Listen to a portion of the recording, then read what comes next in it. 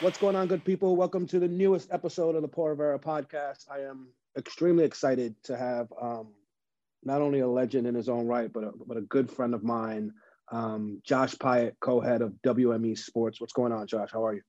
I'm doing well. How are you, PR? I am good, man. I'm as good as you can be, right? It's like I always feel like that's not a loaded question, it's a loaded answer. Like I look twice if someone says things are great right now during these times, you know? Making the best of it. Yeah, for sure. That's all we can do. That's all we can do. We're gonna get into all the amazing stuff you're doing, in your space and the amazing people you're doing it with and have worked with. But I want to go back. I want to start a little bit at the beginning, and even stuff that as I was preparing for this episode that I don't know. So it's kind of like the fan in me, like wanting to like learn more about you. Born and raised in Cali. Born and raised in California. Yeah, Long Beach. Long Beach. Never really left, as sad as that is to say. Have stayed here. Have stayed here my entire life. Went to Loyola Marymount for college. Started working in finance out of college, and then started in the mailroom at William Morris. So never really left. I love it, man. What's a young Josh? What was a young Josh Pyatt like? Like, what were you into? Were you into sports? Were you into what was a young 10-year-old Josh Pyatt into? Oh, a 10-year-old Josh Pyatt was definitely into sports. Dreamed of growing up and playing shortstop for the Dodgers. Nice. It was in the middle of when I was 10 years old, the Lakers and the Dodgers had won the World Series. It was 1988. So wow. It was very similar to this past year, sports-wise for me. Only back then you could actually go into stadiums. It was the middle of Showtime. It was Magic Johnson and Byron Scott, and it was fun. Definitely 10-year-old Josh was all about baseball and playing sports, and sports has always been a big part of my life. And will always be. It just feels like a lot of my best memories are at sporting events with family or with friends. And, I think sports in and of itself teaches you so much about life. And there's so many things that you can, take with you and that apply into the business world. So it's had a huge impact on me. I love it. By the time you went away to college, you went to Loyola Marymount, right? Yep. I'm guessing by then you knew you weren't going to start at shortstop for the Dodgers. Yeah. Right? Became very clear. Yes.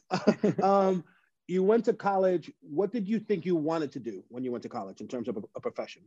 Yeah, no. I didn't grow up with a bunch of money. I was raised by a single mom, who worked at a preschool. So for me, it was all about kind of getting out of that and not, I wanted to kind of change the narrative for my family, right? I wanted to be the person that, I didn't want my kid to have to kind of grow up that way anymore. Not that I grew up poorly. My mom did everything she could for me, but I just, she had to work on Saturday nights to pay for my high school. And I had to work through college to pay my tuition in school. So I wanted something different. So at the time, investment banking in the world of finance was really where everybody was making money, venture capital, that whole world. I graduated from college in 2000. So it was right when the bubble broke. So that was what I was focused on. I wanted to go work in finance because that's where all the money seemed to be. So that's kind of what I poured my attention into. Got it. And no, I'll give you it's actually a pretty funny story. You'll appreciate this. My timeline's all messed up because in COVID, I don't know if it was last week, last month, or 18 months ago, but I think it was like a little over a year ago. I had, the opportunity to go speak to a bunch of young students at NYU here in New York. And during the Q&A session, one of the students asked me, hey, I saw somewhere that you said, college isn't important. You can imagine I'm here speaking at NYU and the professor's looking at me like, you said what? And I was like, hey, no, that's a fair question. I said, what I actually said was, you don't need a traditional college education for everything if you know what you're going to do. You need education. Yeah. You don't need to go and do a 4-year, 6-year college, education. Now, if you're going to go be a doctor, absolutely, you better take your ass to school. You're going to be a lawyer, take your ass to school. So I only preface this question with not saying would you have gone to school, but what would you have done different collegiately, knowing what you know now? Well, if I would have been able to, I would have gone to school later, right? Because I don't think when you're in school, you have an appreciation for what you're actually doing, right? You're 18, 19, 20 years old. You know, you're obsessed with going out and partying and you know, hanging out with your friends. And, you know, the last thing you care about is, you know, beginning psychology. You know, that didn't really interest me at all. I just wanted to get out as fast as I could so I could go start making money. And, you know, I loved college. I had a great time, but, you know, if I'm going to college in my 40s and 50s, I have a much different appreciation for history and for the psychology and the way you look at things and real estate finance and those types of things. I just don't think, you know, when you're 18 years old, you're focused on that kind of stuff, or at least I wasn't. Yeah, it's funny you say that. I recently, you know, right before the holiday, I was taking classes, online classes at NYU in, you know, corporate finance, just trying to like learn, you know, muscle that I don't have. And what you're saying, it's so true that I was like, it was the first time ever in any education I've had in my life that I was like, no, I want to learn this stuff. Yeah, it's not about passing a test. It's not about doing the bare minimum to get the homework in. Like, I need to learn this stuff. So I totally get, like, you have a different appreciation, especially when your ass is paying for it too. Like, totally, yeah, different appreciation for it. Well, and it's just, you know, you want to get going, or at least I did. That was a big thing to me. Like, I felt like I needed to kind of get in somewhere and start going. So you finish school, you got a job in finance. Yeah. How quickly do you realize this may not be what I want to do? Or are you in there and you're making money and you're happy? I don't know how long you were in the finance world.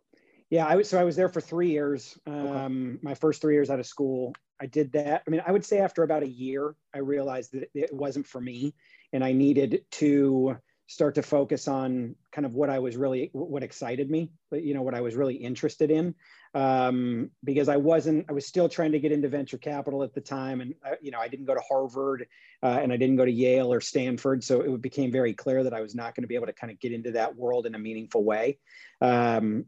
So I started to think about, you know, what made me happy. What did I do when I left the office? How did I unwind? So I narrowed it down to kind of the two things that really interested me were sports and entertainment.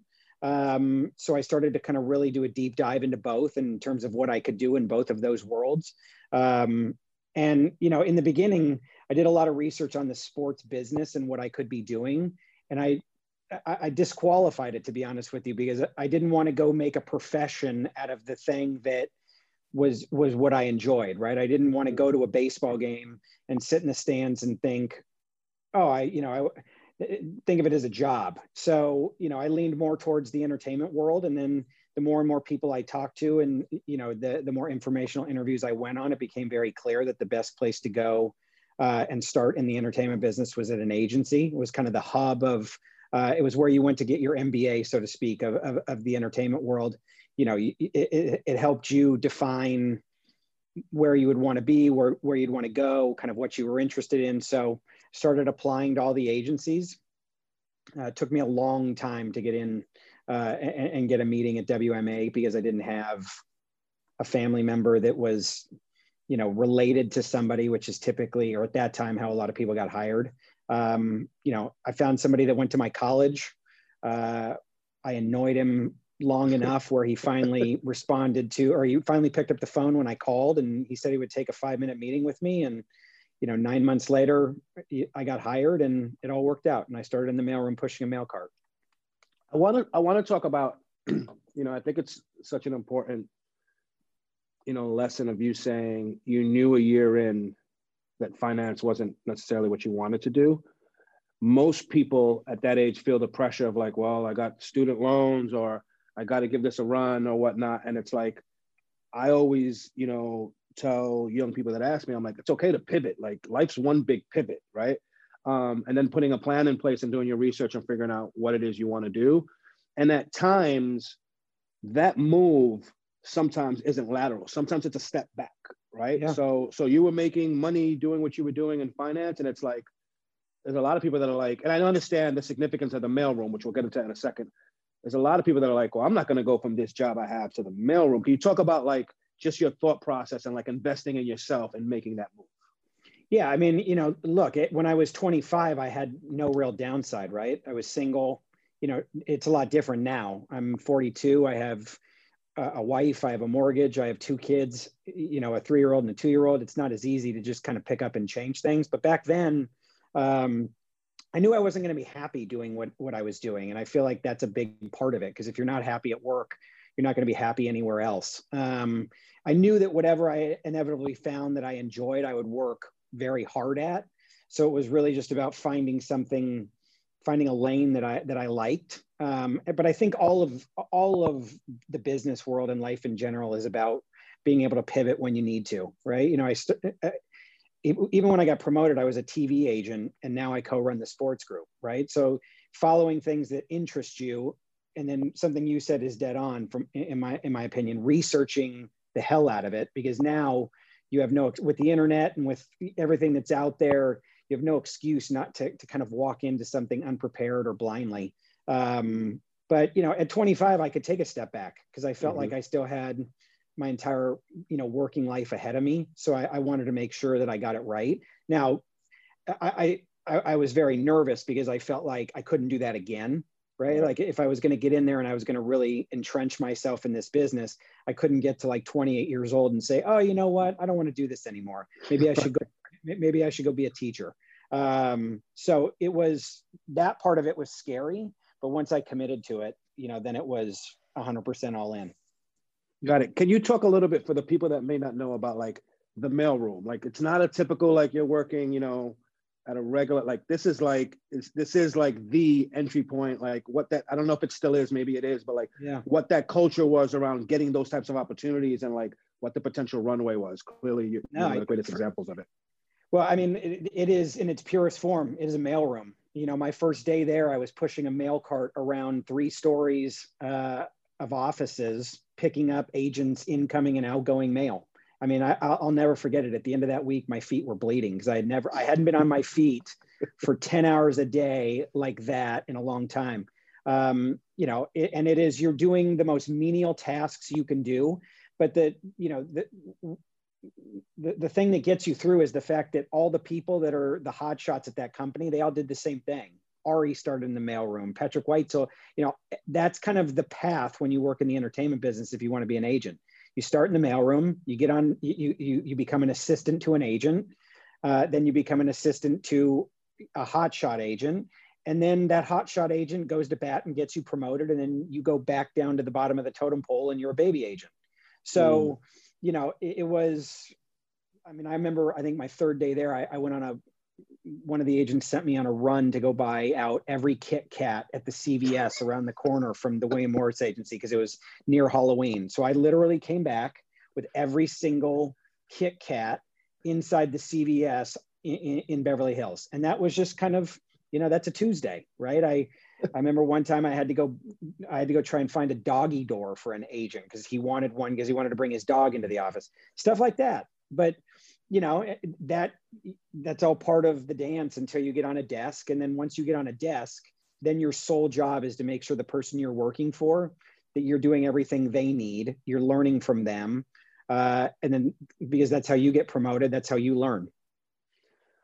I would love if you could talk a little bit more about like just the mindset of the grind, right? Not everything is sexy. Not everything, I think, you've met my assistant JT. It's like he comes from that school of like, hey, whatever it takes to get it done, and I think those types of people are invaluable to any organization. They add value always. I think when you're younger, it may not happen as fast as you'd like, but can you talk a little bit about the importance of just the mindset, even being 25, 26, but just the grind of like, hey, whatever I'm asked to do, I'm going to do it because I believe in like, where this thing will lead me. Well, weirdly, the way they set agencies up, it's it's kind of natural selection. Like I started in the mailroom with 8 other people, and I was the only one to get promoted out of those 8. All of them are working either in different businesses or at different companies. I started in the mailroom with a guy that drove a Porsche to work. Was that was a millionaire. He had sold his company, I think, for $40 or $50 million. And he wanted to get into the entertainment business, and he started in the mailroom with me. And I drove a Nissan Sentra that, I was lucky started every morning. So but I think once you're there, then you're on equal playing field, right? It's, you're no different than anybody once you're inside. then it just comes down to how bad you want it, and what you're, I don't want to say what you're willing to do, because, there's always things I'm not going to do, of course, just because of, the type of person I am. But like, I think it's no different than playing a sport, right? The guys who excel are the ones that are the first in and last out every single day. Only they're in a weight room and I'm in a building in Beverly Hills, helping agents. So your typical day was 9:30 to 6:30, but a lot of people would go and help agents in the morning and they would help agents at night. So you're getting there at 7 and you're leaving at 9 or 10. And, it's not, at that point, it's just about showing these guys that you're hardworking, they can trust you, they can do those types of things. And then once you get on a desk, it becomes about, first and foremost, making sure the agent you're working for is completely taken care of, the clients are taken care of, and then you get to, you're asking questions based on things you hear here and there. But, your job is to make their lives easier. And in doing so over a 2-year stretch, 3-year stretch, you learn a lot because you're on the phone calls. And then, you start to develop relationships with clients and other executives around town. And, then you get promoted, and then it's your turn to go out and try things. You touched on it a little bit. I think people have like this romanticized, vision of what an agent is. I think, anyone that's watched Entourage and thinks it's Ari yelling, at Lloyd to do something or whatever the case may be, can you, how are you explaining it to like, my grandmother, what an agent is? Yeah, no, that's fair. My mom, I remember when I first started at William Morris, my mom thought I was working at Philip Morris and selling cigarettes. So, it definitely, most people don't know, and I don't think you ever will, right? Like, I think, if I say I work with, this athlete or this musician, they go, oh, okay, I know who that person is. So I understand it, but when I say to somebody, I helped sell a TV show, people don't understand what that actually means or what goes into that. Even my family, I think they understand what I do to a certain extent. But like, I could be watching a show and I could say to my mom or my wife, oh, I sold that show. And they're like, oh, okay, great. But when we go to a basketball game and we're sitting courtside and LeBron walks by, you're like, okay, that's much easier to kind of understand. So, and I also do a bunch of different things at the agency, to be honest with you. So, some days people won't understand what I'm doing. Other days they'll be like, oh, okay, I see what you're doing there. So, it goes both ways. It's I totally can relate. It's like, I've been doing, I've worked at Nike, as I've worked at Beats by Dre. I've had, humbly a successful career in marketing and branding and doing what we're doing now at the Spring Hill Company. And if you ask my mom right now, she'd be like, he works with LeBron. And it's not showing off or bragging. That's literally what she thinks. And to your point, I'm just like, yes, I do. It's just easier at times to just be like, yeah, that's what it is. I think it's a great transition. I want to talk about, some of the clients you've worked with. I'm very good friends, consider him a brother, Victor Cruz, right? Ex-New York Giant. And I once asked him, hey, what do you want to do? What's the best version of you look like post-career? And he said, it's very simple. It's Michael Strahan. He's the blueprint. Yeah. And I just thought it was like, wow, like he could have said anything. He could have said anyone. He was like, and he said it like, didn't flinch. Michael Strahan, he's the blueprint. Yeah. I know you've worked with Michael. Can you talk a little bit? I don't think people fully grasp what that man's been able to accomplish in his second act, 100%. of his NFL career. Can you talk about a little bit about the work you've been able to do with him and like just the incredible stuff he's doing? Yeah, I mean, look, it started with a colleague of mine, Brad Slater, who I also work with LeBron on. He had a relationship with Michael's longtime manager, Constance Schwartz. We sat down when he was on a sitcom on Fox called Brothers, and he was on Fox NFL Sunday. The sitcom wasn't doing very well, ended up going away. But between Brant Joel, who's also on Michael's team, and Brad, we just felt like there was something unique about Michael. He, like, when he walked into a room, no matter what kind of mood you were in, he lit the world up, right? It was just, you never walked away feeling bad. And you know, it was, everybody looks at him now and it's easy to kind of look at what he has become, because he's a monster and he deserves every bit of the success he has, because he works his ass off. He's one of the best people you'll know. But in the beginning, it wasn't easy, right? Like no one, you know, it wasn't, that had never been done before. And I remember Brad and Brent and I watching him on the Joe Buck show on HBO, and the three of us talking afterwards and saying, Michael was on one of the episodes, and he looked so natural. It felt like he should be hosting a talk show or a late night talk show. And it was right around the time when Regis Philbin was retiring. Mm-hmm. And Michael started guest hosting, and, you know, one turned into two and two turned into three. And sure enough, he just kept being asked back. And, you know, he ended up getting the job. You know, I think there were 59 other guest hosts, and he ended up getting the opportunity, and then his world forever changed. And to be honest with you, so did ours. I would say that as much as we believed in Michael, to think that, you know, a 6'5", you know, gap tooth former football player could be hosting a daytime talk show. You know, it was, we hoped it would happen, but, you know, we'd be lying if we said we planned it that way. And then Michael did the work. I mean, he went in every day, worked his ass off, did whatever they asked him to do. That led to this opportunity, and then this opportunity, and then this opportunity. You know, and I think it's two things, right? I think it's, you have a guy that wanted to be entrepreneurial. He wanted to win, right? And I think Victor, to your point, is similar. Like, he wants to be doing a bunch of different things. He's not just content being on Fox NFL Sunday or being at ESPN. Like, these are entrepreneurial people. They just need a runway to be able to go in and try these different things, right? And then I also think, specifically in Michael and in LeBron's case, they have good people around them. You know, like you mentioned Adam earlier, and Maverick, and, you know, and in Michael's case, you have Constant Schwartz. These are people that, you know, are invested in these companies. That these people, they're partners for myself and the other agents that work on the team. And while these guys are playing basketball, or they're working 5 days a week on Live with Kelly and Michael, the managers, or the people like Constance and Maverick, are the people you're building this with. And if you don't have those people, you're at a severe disadvantage, because you know, you're then trying to take time away from somebody who has another job, or, you know, and their time is very valuable. So you can kind of brainstorm and strategize with these people behind the scenes. It makes all the difference in the world.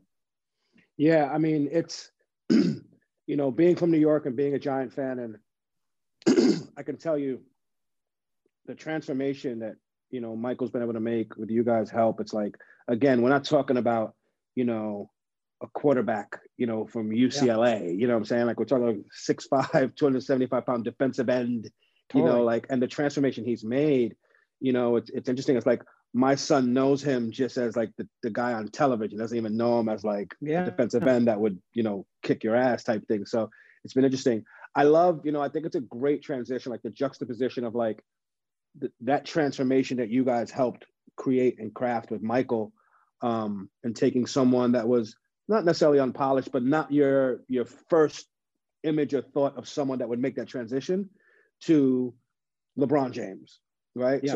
So you get a LeBron that's LeBron James, a global icon, mega superstar, whatever you want to call him. It's like, what is your philosophy, you and your team's philosophy? You have a LeBron James in fold.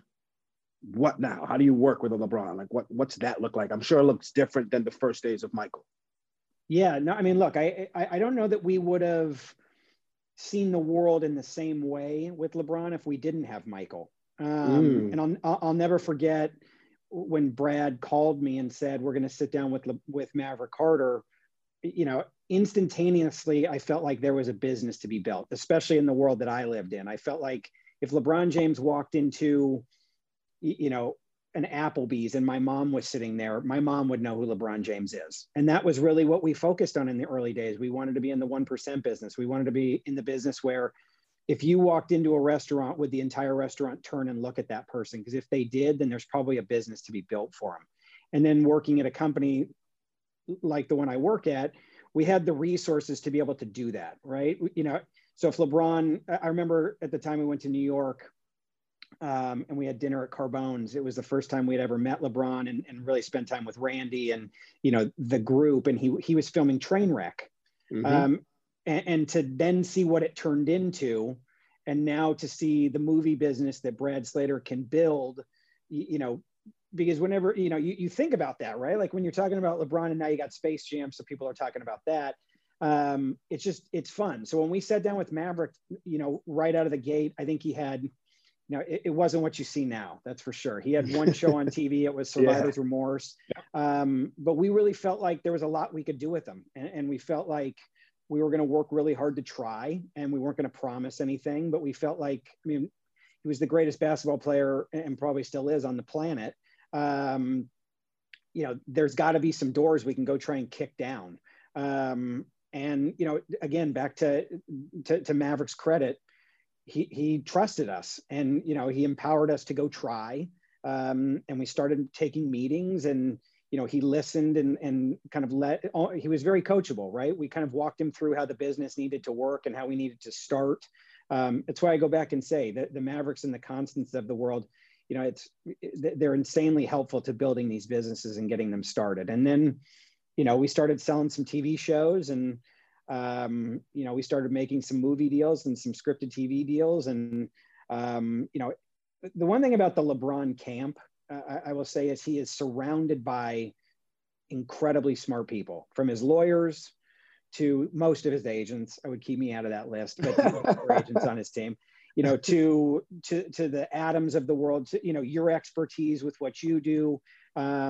It's a pretty amazing collection of people that are in that circle. And I think that that's one of the reasons why it's taken off and had so much success. Like, you know, again, it goes back to letting people who are experts at what they do, you know. And I also think like a very clear mission statement on what the company is going to be helps a lot of us too. And I, you know, it's amazing to think when that company started that the mission that was pretty clear back then is still the same mission now. It might have pivoted a little bit, but by and large, it's still a company that, you know, is true to its roots, and you know, empowering athletes and empowering people to be bigger versions of themselves. So it's pretty fun to be a part of.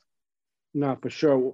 One thing, and I've never told you this, Josh, is like one thing I've always respected about you. It's like, obviously, you know, coming up in my background, I've been around a ton of athletes and managers and agents and all those things. And what I would say, no disrespect to anyone, what I've seen, most guys are like inbound, meaning if I'm LeBron James' agent, yeah, I can pick up calls all day and be like, hey, these are the best two options that have come in. You're upstream with us. Like, you're brainstorming with us. You know, you know, has that always been your philosophy of just, is it just your interest? Is it just your philosophy of like how you guys work at WME? It's like, I've never seen anyone like you and your team in terms of like how you really are, not even an extension of the team, you are part of the team. And I think that helps get to great opportunities. It helps get to great work. It helps, you know, kind of create that narrative out there in the marketplace of like projects that we're working on. That's not by accident, I'm assuming. Yeah, no, I mean, I think it's a reflection of my company for sure. I mean, the people that I work with for the most part are all similar, right? Like, we're not in the incoming phone call business. And to be honest with you, I think as an agent, you have to be that way, right? Like you have to add value in a big way, always and every day, right? Like, no matter what happens and how successful the company is, there's always a new day, and you have to go out and prove yourself all over again. And, you know, when I take great pride in a lot of these companies, you know, because a lot of times I've been with them from the beginning.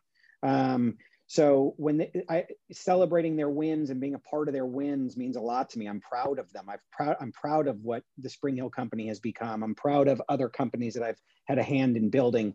And that's what makes my job fun. And I think if I was just picking up the phone and, you know, answering incoming phone calls, this job wouldn't be as fun. It's you know, it's also, to be honest with you, it's kind of the DNA of my agency. It's like being curious, right? Like, I want to go learn new businesses because it makes me a better agent. It makes me a smarter person. And it you know, it's just a fun way to be. Otherwise, I would just be doing and selling non-scripted TV shows, and I wouldn't know what the podcast business looks like, or the events business. Or so I think for some companies, it's fine to stay in your lane. But I think the guys that I've worked with, and the teams that I'm on with people, you know, we all share that kind of same thread. Let's go out and figure out ways to blow this up and be proactive.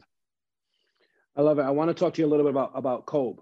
Know you worked with Kobe, and there's stories of him, legendary stories, that have literally become a legend of him just being a complete maniac as it related to like work ethic on the court, and just, like you were either we were talking about this before we started doing the show. There's a certain caliber of talent, of icons, that they're going to force you to come up to their level, or you're not gonna be around, right? Yeah. So there's legendary stories of Kobe on the court practice, how he committed himself fully to his craft. What was he like off the court in business, and as it related to some of the projects you guys worked on? Anything you can share? Yeah, I mean, look, I consider myself very lucky to have worked with him. I said it before, he's one of those guys that just made you a better person, and he was an incredible human being. I was very lucky to work with him. He was the same. People used to ask me that all the time. The way he was as a basketball player is the way he goes, I think, at everything in his life. So when he transitioned from the basketball court into the business world, there was no time to waste. He wasn't interested in kind of taking meetings for the sake of meetings. He expected results. He expected to be put in business with the best of the best. He wanted to learn. He would cold call Steven Spielberg and J.J. Abrams and just pick their brain. He was relentless. He was committed to becoming a Hall of Fame person in the entertainment business. And specific, he had a very clear focus too. He wasn't interested in, usually when you sign somebody like that, there's 15 different things that you could do with them, right? From stuff we talked about earlier, right? From podcasts to books to this to that. He was singularly focused on the idea of empowering kids and helping them to becoming better versions of themselves, no matter what you wanted to be, right? If you wanted to be a poet, what could you learn from Maya Angelou that would help you become a better poet? If you wanted to become a basketball player, who are you learning from that's going to make you a better basketball player? So, the world of Harry Potter was a world that he was fascinated by. So he would go out and learn everything he could about that world and about kids animation. And, he wanted to get into the publishing business. So he went out and he met with 15 people who, had become successful in the publishing business. That was the type of person he was. He completely dove into it in a way that, it's truly the 1%, right? It's the LeBron in basketball. It's Derek Jeter in baseball. These guys that were just relentless at their craft, and you knew where they were at all times. They were practicing and figuring out ways to get better. So people like that are fun to work with. No, and it's like I've heard, having worked at Nike, legendary stories of like Kobe only knew like one speed. Like it doesn't matter if he was working on his game, playing you in checkers, or in business. It was like it's all that same. And we were talking about this before we started recording the show.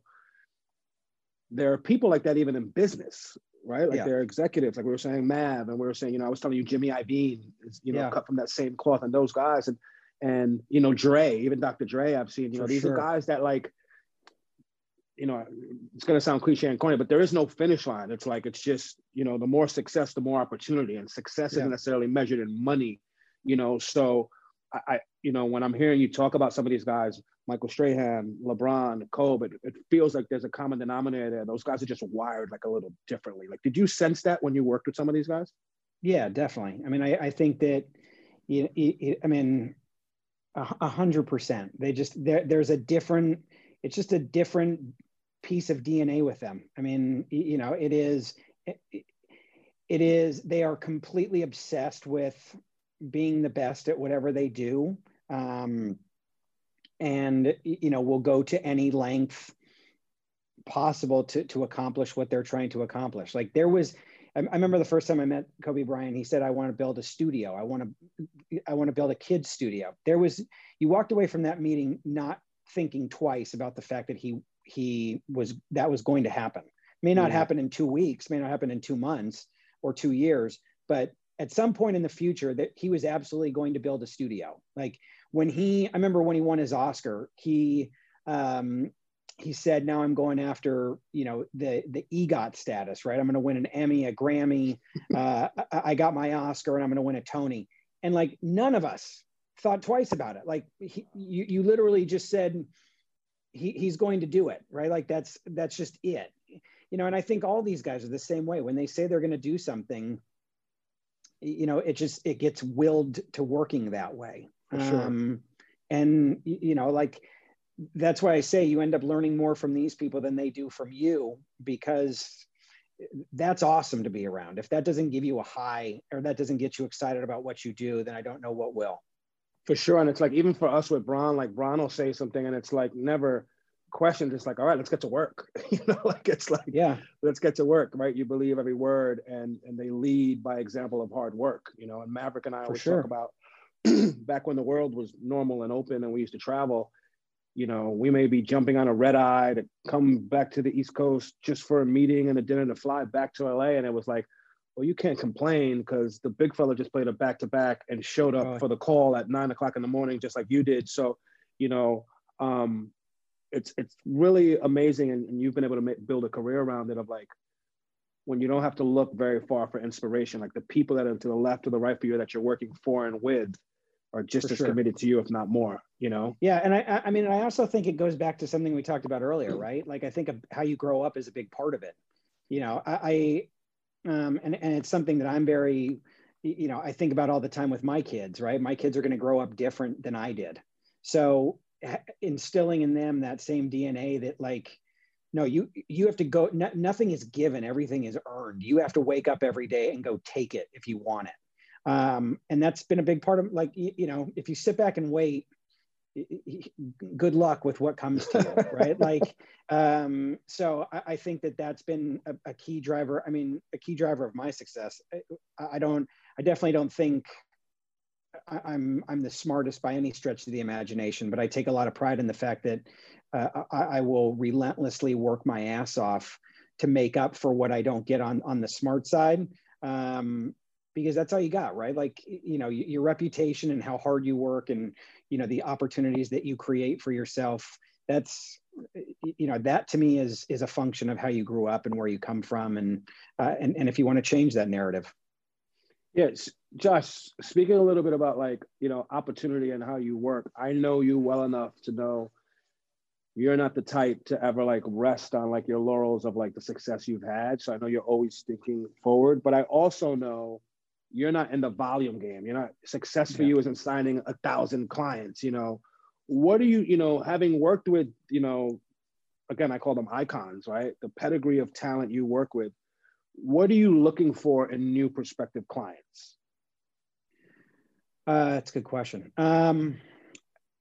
Well, I think that they certainly have to be at a level, and this sounds terrible to say, and I don't mean it to come across that way, but you want people that are transcendent at what they do, right? Like there's certain, they're the 1%. Like I hate to say that because it sounds terrible, but the Hall of Famers, right? The people that, I think it's a few things. It's people that have had a massive level of success in their day job, and that have the hunger to continue to build and do bigger and better things, right? That want to, that want to leave their mark in the world for things outside of, what they're known for, right? And I love that type of opportunity. I love that type of challenge.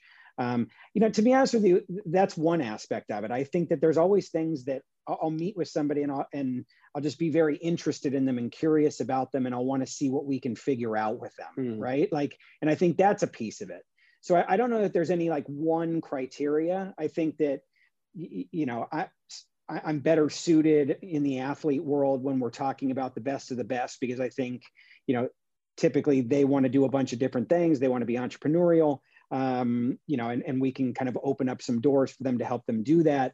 But, I may come across some young production company in the non-scripted space that I just think I love what they do, and I love the ideas that they have. And that's fun for me, because then I get to take them and I get to partner them with people, like Michael Strahan or LeBron James or Peyton Manning, people like that. And I get to go kind of create new stuff and create new businesses. And find ways to unlock opportunities that didn't exist. You know, we talked about Michael Strahan earlier. I really give him a lot of credit because I don't know that this would be this idea of breaking athletes into new territories and new businesses. I don't know that it would have worked out the same way if he wouldn't have been the first one to do it. So, you know, it's certainly taught me that to go into every situation with the mindset of eyes wide open and like, okay, I'm not going to dismiss things just because they've never been done, right? Like, let's take this for a spin and try and figure it out. And if we fail, we fail, but we'll learn something from those failures. And, you know, and we may get something right. We may create a whole new genre or a whole new business. And that opens up a bunch of other doors for other clients. You know, speaking of clients, it's like, you've always, in the time I've known you, you've always been a very selfless, you know, guy in the business where it's like, you're always deferential to your clients and their success and the things they've accomplished and how you've just supported. And, you know, they're kind of the secret sauce of like, you know, the people you work with. 10 years from now, if we look back, how are you measuring success for Josh Pyatt? Like, how are you looking back 10 years from now, like good success question for your career? You know, look, I said it earlier. I think reputation is a big thing. Like somebody told me once it takes 25 years to grow or to build a reputation. It takes 25 seconds to destroy one. So I always have that in the back of my mind. You know, look, I think that I want to build something great in whatever kind of world I'm in. So right now it's building out WME Sports and trying to make that as great as it can be. You know, building out my individual client businesses and helping that to be the best it can be, learning new businesses. You know, I enjoy what I do. And I think that when I don't anymore, I'll go do something else. You know, but you never know what opportunity presents itself. So I'm just trying to learn as much as I can and meet as many people as I can. And, you know, in 10 years, I hope that people say, whatever he did, he worked his ass off. He was a great father. He was a great husband. He was a great friend. Those are things that matter to me. I think that the business will take care of itself, right? If I keep working with great clients and helping them do great things, opportunities will open up and we'll see what happens. But, you know, I'm very lucky. I really am. I'm very lucky. I get to work with the people I work with, and that goes both internally at my company and externally at my clients. I learn something new every single day. And I think that's a cool place to be. Love that, man. Last question before I let you get out of here. Somewhere there's a young kid who's also realizing he's not going to start at shortstop, the LA Dodgers. And he's turning his attention, and maybe he's listening to this podcast, but he's turning his attention and saying, you know what, I might not be able to start at shortstop for the Dodgers, but I could potentially be that guy. I could potentially be Josh Pyatt.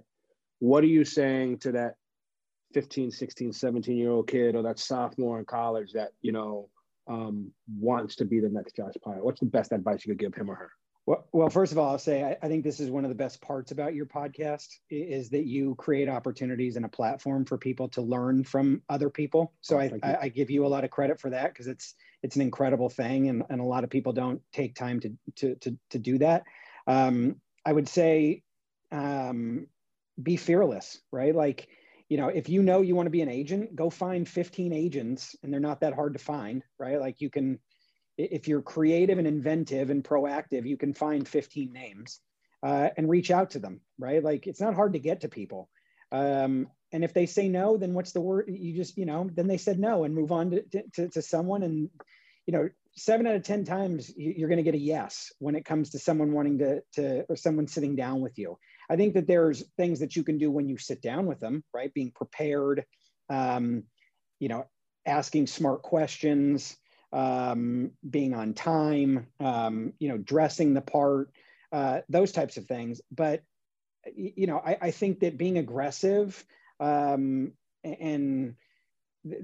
literally there's nothing you can't do. So just go try and talk to as many people as you can. Because I'll tell you this, if somebody reaches out to me, A, I'll take the meeting, and B, if they're impressive, I'll do whatever I can to help them. Now, at some point, you know, you tee them up with a bunch of introductions. It then becomes on you to kind of keep moving up that ladder.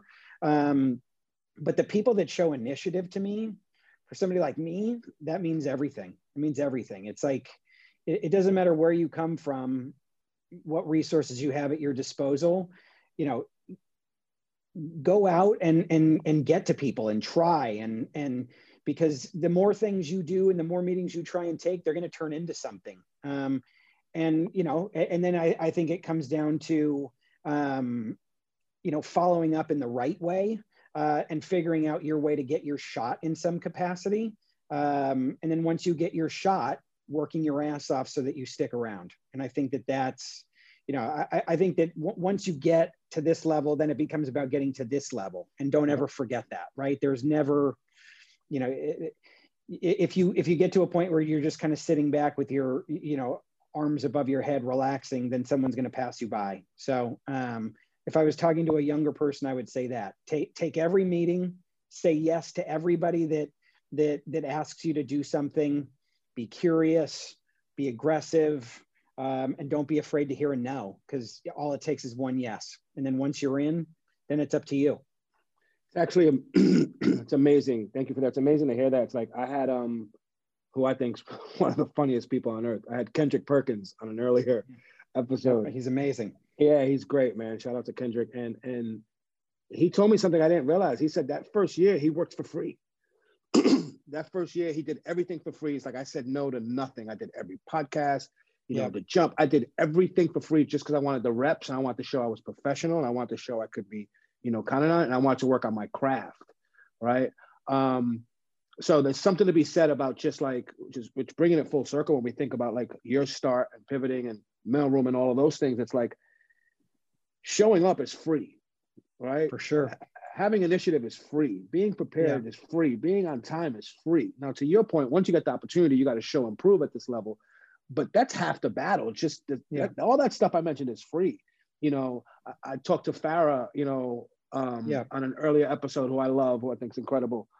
She's the best. And she said, she's like, you have no idea how many emails I get every day when my name is spelled wrong.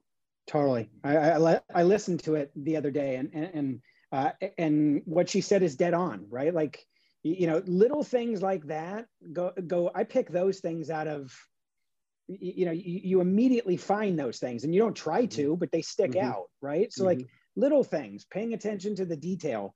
You know, when you sit down with me, I expect that you're going to work hard, right? Like, you know, so that to me is just kind of a cost of doing business for being in the room. It's the little things to me that make the difference between, you know, whether this is going to go forward or whether I'm going to pick up the phone and call 30 people because you deserve a shot, right? And look, you know, I think that Farah, myself, we're very blessed. We're lucky to be in the positions we're in. You know, I think knowing her, we're both in a world where we want to help people, right? Because we were given opportunities and we took advantage of them. So, you know, I know she's that way. I am too. Like, I want to help people, but you also have to do your part, right? You also have to kind of make sure that you have your loose ends tied up, you know, because that's the only way this is going to work. For sure. Josh, can't thank you enough, man. Dropping gems as usual. We normally have these conversations. I'm glad other people could kind of listen in on them and whatnot. Thanks for having lastly, me. Before you go, what are you excited about? Anything coming up that you're excited people to keep an eye out, whether it's a client doing something big or you or WME Sports, like anything you're excited about? Yeah, I mean, look, I think WME Sports is something I'm very excited about. You know, kind of learning different businesses. You know, we're starting to kind of do some cool new things. That's exciting for me. You know, continuing to build out, you know, the Strahans of the world, the LeBrons of the world, working with Peyton Manning. That's exciting to me. You know, I think the business is changing so much every single day. You know, we talk all the time.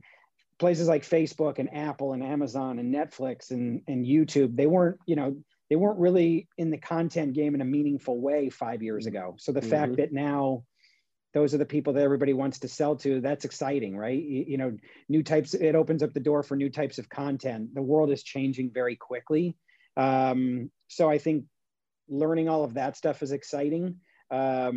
At this point, to be honest with you, what I'm most excited about is just, you know, like you said earlier, being able to go outside and get a beer with people and not have to wear a mask. So hopefully that happens sooner rather than later. Going back to a stadium and watching a baseball game, that'd be nice.